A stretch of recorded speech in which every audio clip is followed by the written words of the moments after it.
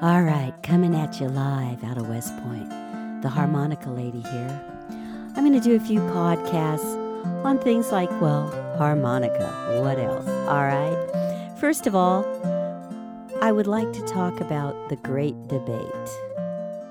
What is the difference between tongue blocking, pucker playing, U blocking, and lip prayers? Age-old debate. And we're going to try to solve that here today. All right, coming at you, the Harmonica Lady. First off, there is a difference. Quite a difference in the sound. And everyone learns a little bit differently. Everyone starts out playing either because they just kind of like it, they dig it, they think they like the sound, the feel. It's a really nice instrument, I'm going to tell you right now. You put it in your hand, it fits. Put it on your lips, it feels good. You start blowing and nice sounds come out. Of course, there's a lot of work to getting those sounds to be musical notes in the proper place and sounding good with jamming with others or by yourself. Okay, for the beginners out there, tongue blocking is a technique where you put your tongue over the holes that you're not playing. For instance, if you're going to be blowing or drawing and you want a single note out of, say, the 3 blow draw, you're going to put your tongue over the 1 and the 2. Okay. Also, you say, well, you could do that with a pierce. You could pucker around and just play that 3 blow draw note. Sounds pretty similar when you're doing it even with tongue blocking. So you say, well, what is the advantage? Well, there's advantage to learning both, I believe. Also, U blocking. U blocking is when your tongue kind of forms a U shape, and you can kind of pucker play with U blocking as well. There's disadvantages in that because you really do need to learn both. You need to tongue block. And the reason I say that is, if you can learn that first and perfect that, that's great. That's the way that a lot of the players really want new players to start with tongue blocking. Yes, a lot of spit is involved, and you do have to knock that out of your harp quite a bit, and it doesn't sound good when it's in there. So there's things to learn with that as well.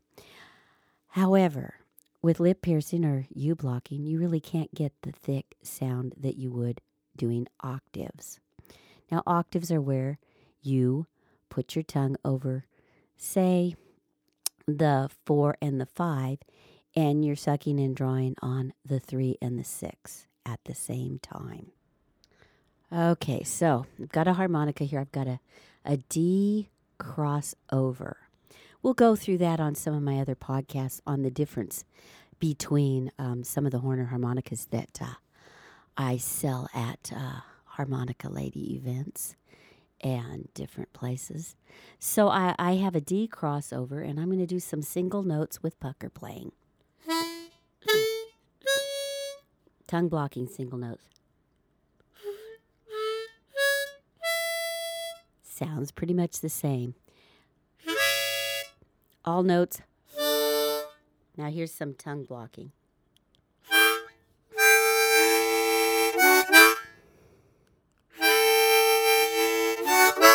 You hear a fat sound. Now, you can't get that any other way.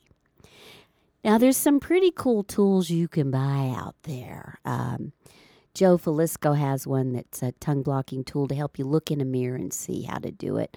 I've also gone to some classes where you put tape over the 2 holes that you want blocked to hear how it sounds without any air leaking, because there's a trick to getting it just right, and it takes some practice.